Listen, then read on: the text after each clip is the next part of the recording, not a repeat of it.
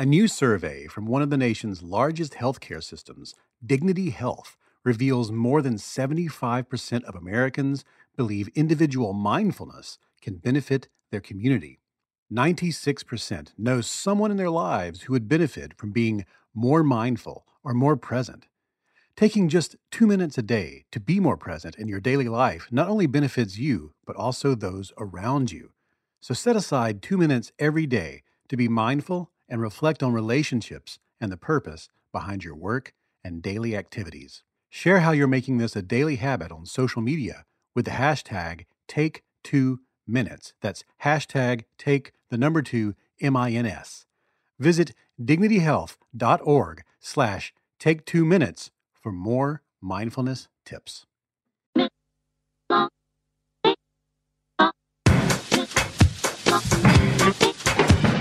Keep on down into the middle of the party and into the cool beat of the happy, they went fire. But I'm talking about the power of the gospel.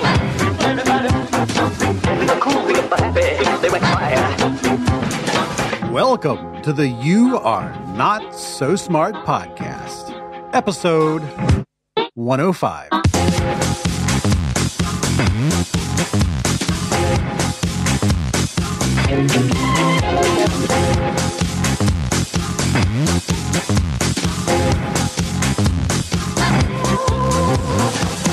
If you are a long-time listener of the show and you wait for new episodes week to week, you know this episode is a bit delayed, and that's because I was crunching hard to finish my new book, and I am happy to say it is finished. Yes, there is no official title yet, but it's about the science behind how people do and do not change their minds, both as individuals and in groups. And if you heard the 3 episodes about the backfire effect, those are a sample of the sort of material in the book. And that section actually is just a third of a chapter out of 11 chapters, all about the psychology and neuroscience of mind change. And I'll have more details as I go through the back and forth with my editor and all the rest that leads up to putting a book out into the world. But in this episode, it's going to be a little bit different because of all that. What you're about to hear is an interview that I released to my Patreon patrons only. You can find Patreon, by the way, patreon.com/youarenotsosmart. I released this about a year ago, and at the time I thought the quality of the audio was just too poor to put out to everyone. But many patrons told me that they thought the audio was bearable. It was fine. So now, a year later, after this crunch, I'm releasing it here as well. And by the way, patrons, now that the book is done, I'll be sending out a host of new content for you.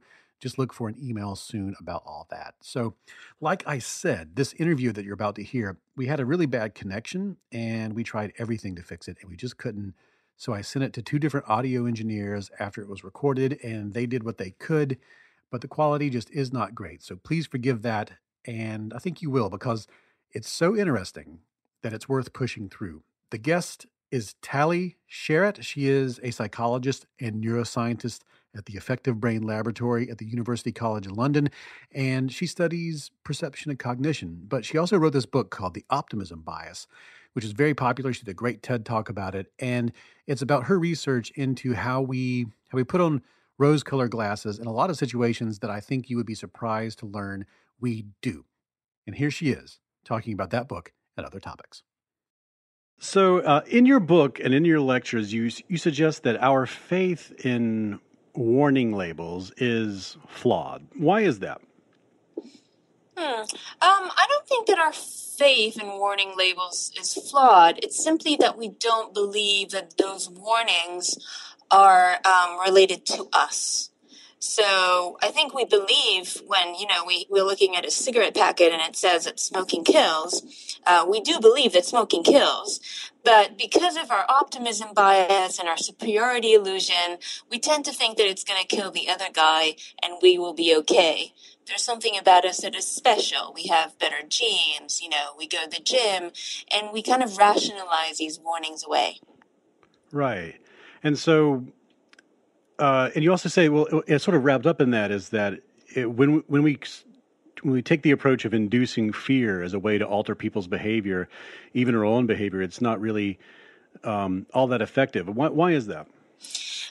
Well, when we're afraid, there are different behaviors and kind of processes that go on in our brain that are triggered immediately. It's kind of a reaction, like an instinct. So when we're afraid, we tend to want to protect ourselves. And, one way to protect ourselves is to take the action to avoid harm. And if something that is fearful is right in front of us, like, a bear or, a boss shouting at us, then we might take immediate action. But when warnings are about something in the future, when someone's in trying to induce fear about things that may or may not happen in the future, then there are all these psychological processes that start coming up, what some people call the psychological immune system. So what we tend to do is we tend to rationalize these warnings away in order to reduce our fear. So we might say, well, we'll come up with reasons why these warnings are not related to us. Or we might just put our head in the ground and ignore it altogether, or distance ourselves from whatever it is that is inducing the fear. So if let's say you go to the doctor and your doctor says, if you don't stop smoking and you don't stop drinking and, you don't start going to the gym and eat well, I'm afraid that your blood pressure will go up and you'll have all these different health problems in the future. So yes, you can start going to the gym, but you can also say, I don't think that's related to me. I'm going to be okay. And then just don't think about it and don't go to that doctor again. So that's kind of rationalization, putting our head in the ground and distancing ourselves from what is threatening. So that sounds on the surface as if it might be bad, as if it might be a poor strategy for dealing with the problems in life. But I feel like you don't agree with that, right? Well, I think this specific case is actually problematic. So ignoring warnings can actually be problematic. But the fact that we ignore warnings comes from something much more general and deeper, which is what I call the optimism bias, which is a tendency to believe that the future will be better than the present and the past. And we tend to think that we're less likely to encounter negative events in the future than we actually are, like divorce or being in a car accident, and more likely to encounter positive events, like having a really gifted kid or being successfully professional. And although, this optimism bias can have negative consequences, like not taking precautionary action, or it is, for example, related to financial bubbles, because people tend to think that the market will go up and kind of ignore all the evidence against it. So there are these negative consequences, but there's so many positive consequences, because what has been shown again and again is that optimistic people, even if this optimism is not necessarily realistic, they do actually tend to be healthier. Because if you think that good things are going to happen, it reduces your stress. And that's good for your health. It also acts as a motivator. It motivates us to go out and try things, to put effort into things, to explore. And it's been shown that optimists do indeed, actually, at the end of the day, they are more successful than people who are pessimists. So there are these positive aspects to the optimism bias, but there's also the negative consequences. And especially when it comes to ignoring warnings, I think that's where it can actually mostly be negative. Mm-hmm. Well, so what are some ways that you've teased out this bias in the lab and in your own research? So what we were really interested in when we encountered the evidence for an optimism bias was, how do people maintain this optimism bias? Because we get negative and positive feedback all the time. We go through positive experience in our lives and we go through negative experience in our lives. And so how is it possible that we maintain this kind of unrealistic view? And our hypothesis was that we tend to change our beliefs more when we hear good news and less when we hear bad news. And that's exactly what we showed in the lab. So we asked people to estimate their likelihood of experiencing all sorts of negative events. For example, what is the likelihood that you will be robbed in your lifetime? And then we give people information about the average likelihood for someone like them living in their city, about their age, of experiencing these events. And what we're interested in is whether people take the information that we give them to change their beliefs. And what we find is that people do change their beliefs, but they change their beliefs much more when they get good information. So, for example, if I tell you, actually, you're less likely to get robbed than you think. Maybe you think it's 40%, but actually the statistics for your city is only 30%. So then people change their beliefs really quickly, and they say, oh, well, maybe I was wrong. It's 30% or so for me. But when I give you negative information, when I tell you, actually, for someone living in your city, in your neighborhood, it's worse. It's about 50%. You tend to say, I don't think, it's really that high for me. And so people learn more from positive information than negative information. And looking in the brain using an imaging scanner that looks at the activity in your brain while you do these kind of tasks, we were able to see that parts of the brain, especially parts in the frontal lobe, so that's kind of the front of your brain, we found that those regions, they encode positive information really well. So anytime you get information that's surprising but good, the regions in the brain signal it. They say, oh, well, there's something new here that I should take notice of. But when the information is bad, they don't code for that information as well. And as a result, you don't change your belief as much, and you end up with this kind of optimistic view. Now, so you've looked at this neurologically. Does it seem like there's a biological evolutionary underpinning to this sort of thinking? Is this something or is it something that's learned or cultural? I mean, how does it seem purely biological to you? Well, we can see these type of biases in animals as well. So you can see it in actually different animals, including birds and rats. And there's a new study showing that maybe it's even in horses. The way that you do these experiments, obviously it's a little bit difficult, right? Because you can't ask a bird, do you expect to be robbed? And you can't ask a horse, do you expect to get divorced? But what the scientists do is they teach the animal that when they see a certain stimuli, let's say anytime you see a red light, they teach the animal that they have to press a right lever. And if they do that, they get a large reward, like lots of food. If they see another stimuli, let's say a green light, they have to press a left lever. And if they do that, they don't get as much of a reward, or they get a reward, but just after a delay. So it's not very good. I'll give you food, but you'll have to wait a while for it. Then they give them a light that's somewhere between the red and the green, somewhere in the middle. And they wait to see what the animal does. Does the animal interpret this as a good thing? Does it press the left lever, suggesting that it thinks it's going to get a large reward? Or does it press the right lever, suggesting that it thinks it's getting the reward that's smaller or delayed in time? And what you see is that the animals tend to press the lever that suggests that they think a big reward is in their future. And even if the light is kind of towards even the green, more towards like the bad light, they still will continue to press the lever, suggesting that they think it's going to be a bigger reward. And it's not good for them, because if they get it wrong, they get nothing at all. So they use these type of experiments to show that you can see similar biases, positive biases in animals. And we know that the optimism bias exists in different cultures. You can see it in the Western world, and you can see it in the non-Western world. You can even see it in kids.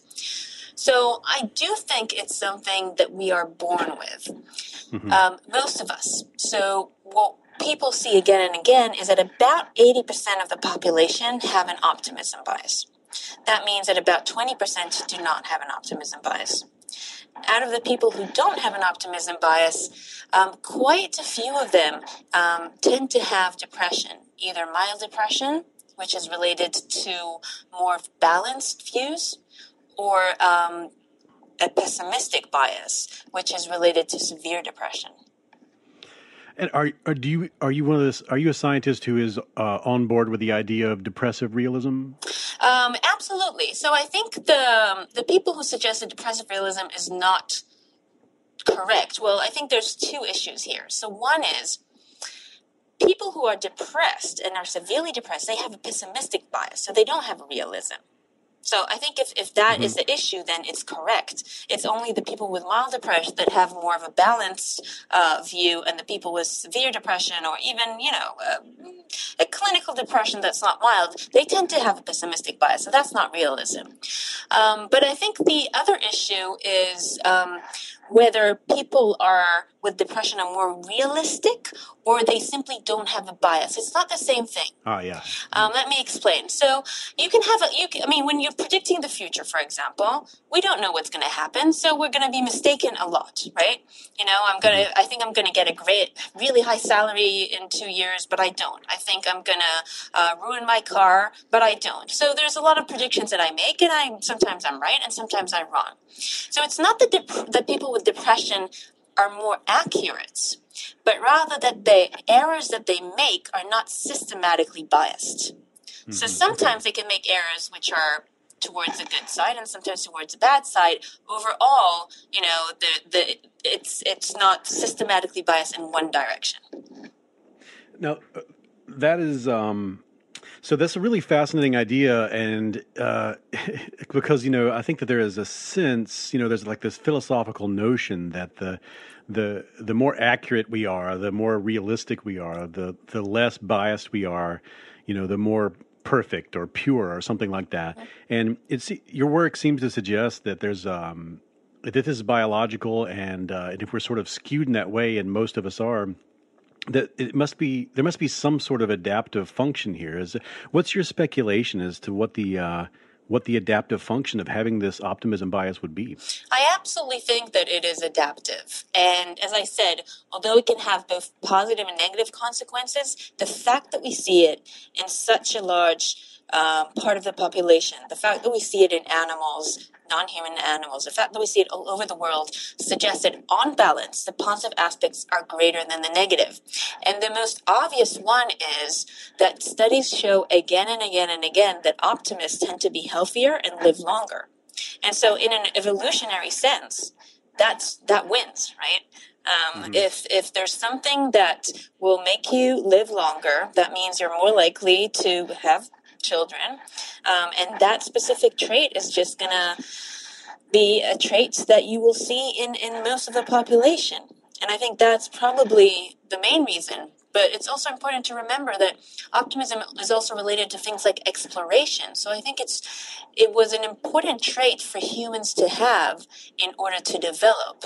Right? If you think about our ancestors coming out of Africa, trying to explore the rest of the world, they wouldn't try to explore the rest of the world if they didn't think there was something good for them to find there. You don't go out of your cave unless you think there's something for you to find. And there's a lot of different theories. I don't really. Well, I was going to say I don't look at the adaptive function. That's, I guess, wrong. So the one thing that we have looked at is this idea that, well, it is possible that being unrealistically optimism is adaptive in normal circumstances. So in environments that are relatively safe, because as I said, it enhances exploration and so on. But you may say, well, maybe it's actually not good for you if you are living in a dangerous environment where there's a lot of threats. And if you don't learn from negative information, you can get into real trouble. You really want to use caution. And so we thought, well, maybe the bias is something that fluctuates. If you're in a safe environment, you have it. But if you find yourself in somewhat of a threatening environment, you might lose it. And that's actually what we've been able to show in the lab. That if you put people in situations of threat, if you stress them out with possible negative things, and you really show that they're really stressed, you measure their cortisol levels, you measure them physiologically, and they're really stressed out, we find that the bias disappears. They are suddenly able to learn from positive and negative information to the same extent. So do you think it may be in our modern, safer, more abundant and affluent lives that there would be sort of an uptick in this bias? I think that on a normal day-to-day for most people, we have this bias, and when we find ourselves in high-stress situations, that's when the bias disappears. And that makes a lot of sense if you think about the people who have it less, right? So take depression, for example. Depression is usually triggered by a very stressful life event. And depression is also characterized by having high level of stress, even if the event is not that stressful. So people who have depression, even things that to healthy individuals do not seem very stressful, they can get a stress reaction to that. Another thing that it can explain maybe is how the optimism bias changes with age. So what we find is that kids and teenagers have a large bias, and this bias gets smaller and smaller and smaller up until middle age. And then, so the middle age, you have a bias, but it's quite small. And then it starts becoming bigger again. As you grow older, towards older age, it actually becomes bigger. And it's interesting because if you look at how stressed people are, you find the same thing. So people are most stressed in their middle age. And I guess, that makes sense. That's when we have so many different obligations, child rearing and professional obligations, and maybe taking care of elderly parents. So I think maybe stress can also explain how the bias changes as you grow older. That is so amazing, and a lot of this is pointing toward another aspect of this that you point out in the book. And we've talked about this before, and this is something that I think maybe is slowly making its way into the public's understanding of the mind. But that memories are very inaccurate, and they're often very self-serving, and they're more reconstructions than they are replays. And you write in the book that maybe our ability to recollect the past at all is actually kind of part of a larger forecasting system that you say that imagining the future might actually be the primary function of this overall system. Could you help us understand that? Yeah. So we know of certain parts of the brain that are important for memory. One part is called the hippocampus. And it was thought for a long time that the hippocampus and the regions surrounding the hippocampus, their function was basically for memory. And then people started looking at what people do when they imagine the future. And it turns out that these same regions, the hippocampus and the surrounding regions of the hippocampus, are highly active when you imagine the future. And that makes sense because to imagine the future, you need to take bits and pieces of information of things that happened to you in the past, and you put them together to create something new that has not happened yet. So it makes sense that you would use the same system. But it is possible that this system was actually generated not for memory, but for the ability to predicting what is going to happen, because really we need to be able to have some kind of prediction of what is about to happen so that we can prepare. And it is possible that this system was developed for that. Now, because we're using the same system to imagine something new, so to construct something that hasn't happened before, and we're using the same system to remember the past, it makes sense that when we remember the past, it's not a video play of what happened. When we remember the past, we too take bits and pieces of information from the past and then kind of put them together so that they make sense, right? Mm-hmm. So we kind of tell a story of what happened, and obviously it didn't happen exactly the same way. That's why different people have different recollection of the same event. And so, I mean, it's like it's the exact same thing. It's like if I'm imagining if I've just seen a trailer for a movie that I want to see, it's like, and I start to imagine what it's going to be like. I take bits and pieces of that trailer and I sort of string them together and I make the movie that I think it's going to be in my mind. And that's really kind of no different than taking bits and pieces of experiences and reconstructing what I imagine a past experience was like. So it's almost like it's the exact same thing. It's very similar. So you use the similar processes, but there are differences because the past is much more constrained. There's much more evidence for you to use. The future is unconstrained, so you can kind of do whatever you want in your mind when you think about the future. So it's not exactly the same, but it uses the same processes to different magnitudes. Mm-hmm. And that gives us the opportunity to imagine really awesome, nice, beautiful futures, and we tend to do that. Yes, that's exactly the thing. I mean, when you look at the past, yes, there's some biases. So people look at the past, and especially in an older age, actually, it's been shown they tend to kind of look at it nostalgically and remember the good bits of it. But mostly, when we look at the past, we don't have a systematic bias as much. I mean, we remember the negative and we remember the positive. But when we look at the future, well, nothing's happened, and theoretically anything can actually happen. So we use that to construct the future that we want. And even when we look in the past and we think about negative events, so a relationship that didn't work out or a job that didn't work out, well, we think to ourselves, well, we learned from that, right? And so next time the relationship will work out. Next time the job will work out because I remember these negative events and I'm going to use them to do better. And so, I know you say in the book, and this is one of the things that really boggled my mind was that other primates don't do it the way we do it. That monkeys and some apes, they don't prepare for the future the way we prepare. They'll just sort of toss their food aside if there's extra food. What is your thinking about why that would be? Because it seems you would think that primates would have sort of a propensity for planning for the future. Yeah, that is really surprising, I have to admit. I always wonder whether they really are unable to do that or we're just not conducting the right experiments. So people have a really hard time showing that primates can prepare for the future and plan for the future. Definitely if you're looking at the long term. And I mean, maybe that makes sense because we live longer than they do, but they do live quite long as well. So it is really surprising that it's more about the moment than about the future.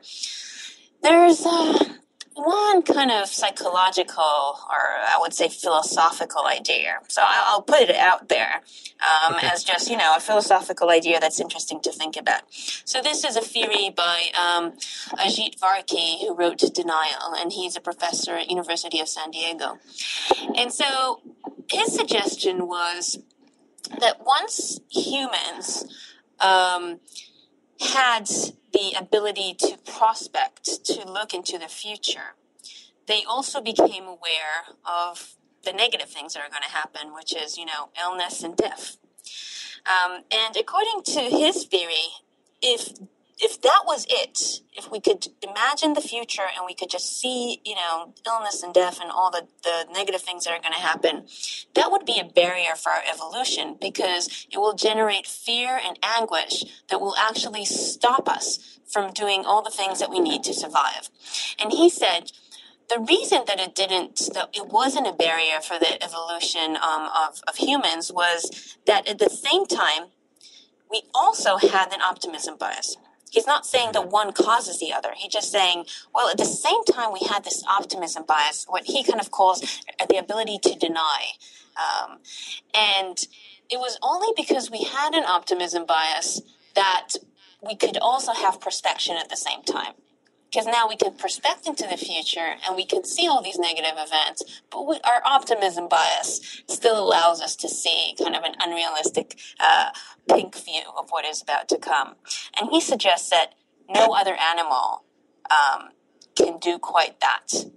And again, it's not causation. It's like we happen to have one and the other, and that's why one allows the other. And now we take a break from our program for a word from our sponsors. Picnics and potlucks and dinner parties and barbecues, that is what summer is all about. Good food is essential to having a successful summer. And now it's easier than ever to create delicious summer meals with Blue Apron because for less than $10 a meal, Blue Apron delivers seasonal recipes along with pre-portioned ingredients right to your door. Now, Blue Apron is completely flexible, so you can customize your recipes each week. You can be a meat eater for a month. You can be a vegan for the next month. You can choose a delivery option that fits your needs. And Blue Apron's freshness guarantee promises that every ingredient arrives ready to cook, or they will make it right. Some meals available in July include seared chicken and creamy pasta salad with summer squash and sweet peppers, creamy shrimp rolls with quick pickles and sweet potato wedges, fresh basil fettuccine pasta with sweet corn and cubanelle pepper, and chili butter steaks with Parmesan potatoes and spinach. If those were on a menu, I would not be able to pick between them. I would just have to throw a dart at the menu against the wall. Look, you have to check this out. It's always so fun to get a box of Blue Apron stuff, crack it open, and go, oh, look at here. This is something I've never even seen before. And then you make it in your own kitchen. Check out this week's menu and get your first 3 meals free with free shipping by going to blueapron.com/YANSS. You will love how good it feels and tastes to create incredible home-cooked meals with Blue Apron. So don't wait. That's blueapron.com/YANSS. Blue Apron, a better way to cook. Okay, I want to tell you about something that really is one of my favorite things in the world. It's called The Great Courses. The Great Courses is a big part of our household. We watch them all the time. We often choose The Great Courses over Netflix or Hulu or YouTube. It's just so great. I love being able to learn about anything that interests me whenever I want. And with The Great Courses Plus, I can do that. I can spend hours watching these fascinating video lectures, learning from award-winning experts about topics that interest me, like logic, psychology, photography, playing chess. I say this all the time, but I really enjoyed one about visualizing mathematics. It just changed the way I think forever.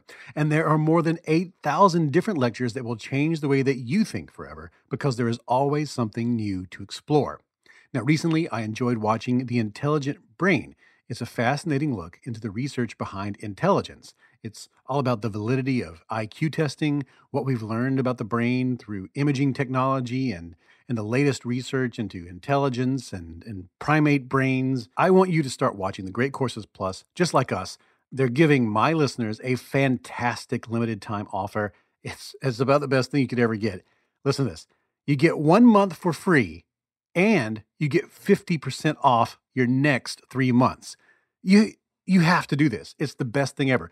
This generous offer extends your unlimited access for several months as you enjoy their huge library of engaging video lectures. But get this, you must sign up through my URL in the next few weeks. It's thegreatcoursesplus.com/smart. You have to get on this right now if you want a free month and 50% off your next 3.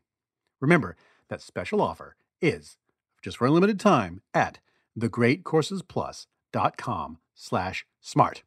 That's thegreatcoursesplus.com/smart. And now we return to our program.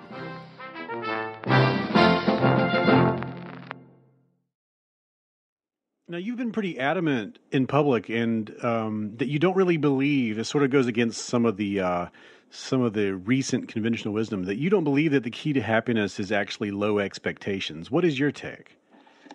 Well,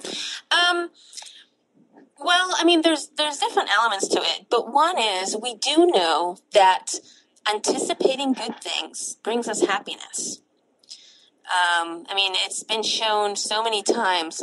We've just done an experiment, a study where we asked people to imagine all sorts of events that can happen in the near future and tell us how happy those events make them feel. And number 2 on the list was planning for a vacation. Being on a vacation, being on the beach was about number 15. So people like planning for the future because planning for a vacation just makes you happy because in your mind, everything is going so well, right? You're going to be in the beach. It's going to be nice and warm and, all the fun things that you're going to do. Well, once you're on vacation, there's also negative things that happen, delays in the plane and maybe the kids are around and they're shouting. And it actually has been shown, so there's been a study done by Michael Norton and others, asking people using their phone to say how happy they are the week coming up to the holiday, and then a week after.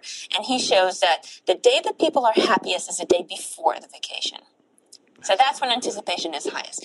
So, one journalist told me, happiness is waiting in the waiting room for happiness. And I think that's very true. So I think a lot of our well-being is what we anticipate is going to happen. So That's so great. We on the show we had Elizabeth Dunn on the show several months back, and she researches happiness, and she very much she spent a lot of time saying that she really believes in trying to give yourself lots of things to anticipate in the future, to a lot of things to look forward to in the future, because it's such a rich resource for overall well-being and happiness. yeah, absolutely. And if you think about depression again, depression involves the inability to imagine the future. People are just unable to imagine the future anymore, and I think that's a huge cause for negative affect.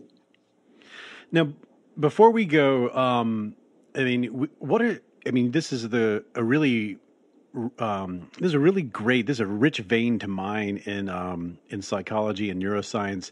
It seems like there are many applications for this research. What are some ways that you've seen, or some ways that you can suggest that we can use the knowledge we're gaining about optimism bias and other positive biases to improve our world, to improve our institutions and our own lives, and so on? I think there's basically two important kind of parts of what we can do with this. One is, how do we communicate warnings and how do we communicate risks to other people?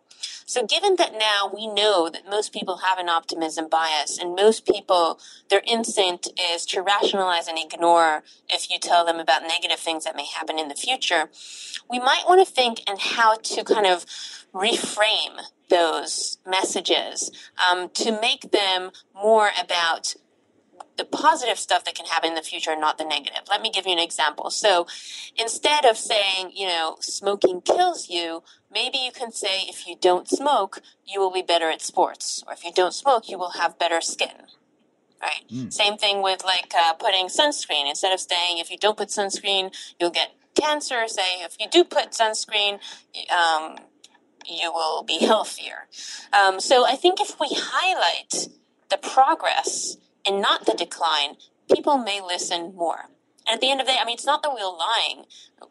Anytime we warn someone, the reason that we're warning them is because we want things to be better, right? We think that a positive outcome is possible, and we're just saying, if you go like that, it'll be bad. Really what we mean is, if you go this way, it will be good. And I think that's what we need to do. Our instinct is always to say, it's going to be bad. But we need to kind of think for a second and try and say and see if we can reframe it in a way that highlights possible positive events in the future.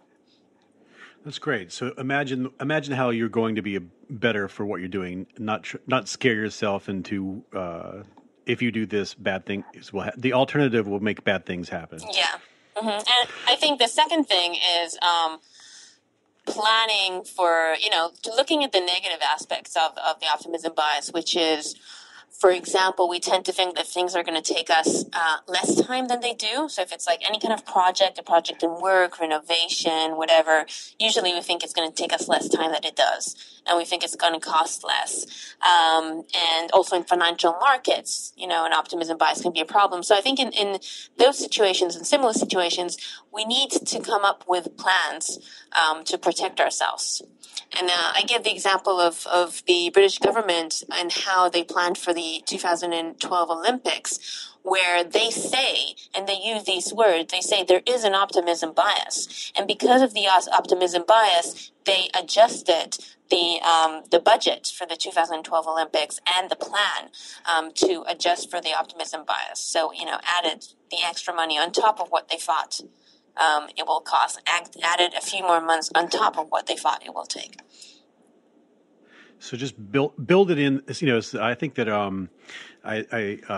building contractors often do that sort of thing. They've learned to add 20 or 30% onto the price just in case, and it seems like they sort of naturally stumbled upon this thing. They needed to prepare for the fact that they may be having some sort of rosy vision about the future. Mm-hmm. Yeah, and still usually it's under what it ends up being. Well, look, I could talk to you about this forever, and I thank you so much. The book is so cool; it's so great, and I encourage everyone to get the book and watch some of your lectures online. They're all so fantastic. And if somebody wants to to keep up with what you're doing to sort of follow you around on the internet, how could they do that? So my lab has a website. I have to say I'm not great with social media, so I don't actually have a Twitter account. But all my articles are on two websites. One is my lab website at UCL, which is effectivebrain.com, and the other one is a website for my book, which is the optimismbias.com. All right. Well, thank you so much for coming on. It was so great talking with you. Okay, thank you so much.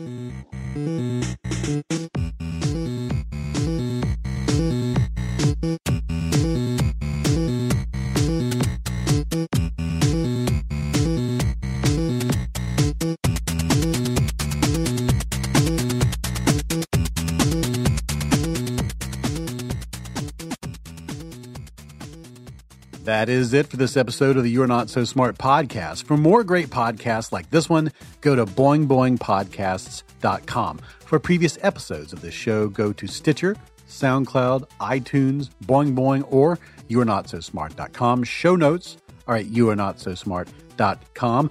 If you would like to support this show, please go to Patreon, patreon.com/you'renotsosmart. Chip in. One day we're going to have a reporter and it's going to be great, and you are going to be the people who made that happen. The opening music is Clash by Caravan Palace. You can follow us on Twitter at NotSmartBlog. I am at David McRaney, and you can find nuggets of fun things over on Facebook at facebook.com/youarenotsosmart. New stuff on the way. I promise. I'm on the road doing speeches at the moment, so I am juggling. New stuff on the way soon, I promise. Promise.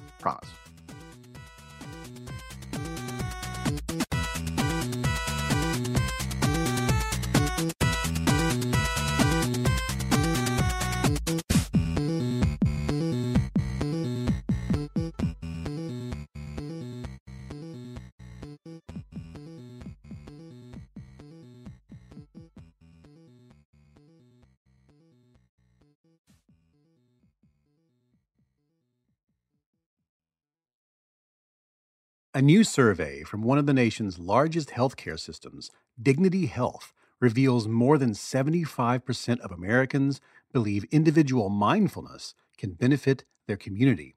96% know someone in their lives who would benefit from being more mindful or more present. Taking just 2 minutes a day to be more present in your daily life not only benefits you, but also those around you. So set aside 2 minutes every day to be mindful and reflect on relationships and the purpose behind your work and daily activities. Share how you're making this a daily habit on social media with the hashtag Take2Minutes. That's hashtag Take2MINS. Visit dignityhealth.org/take2minutes for more mindfulness tips.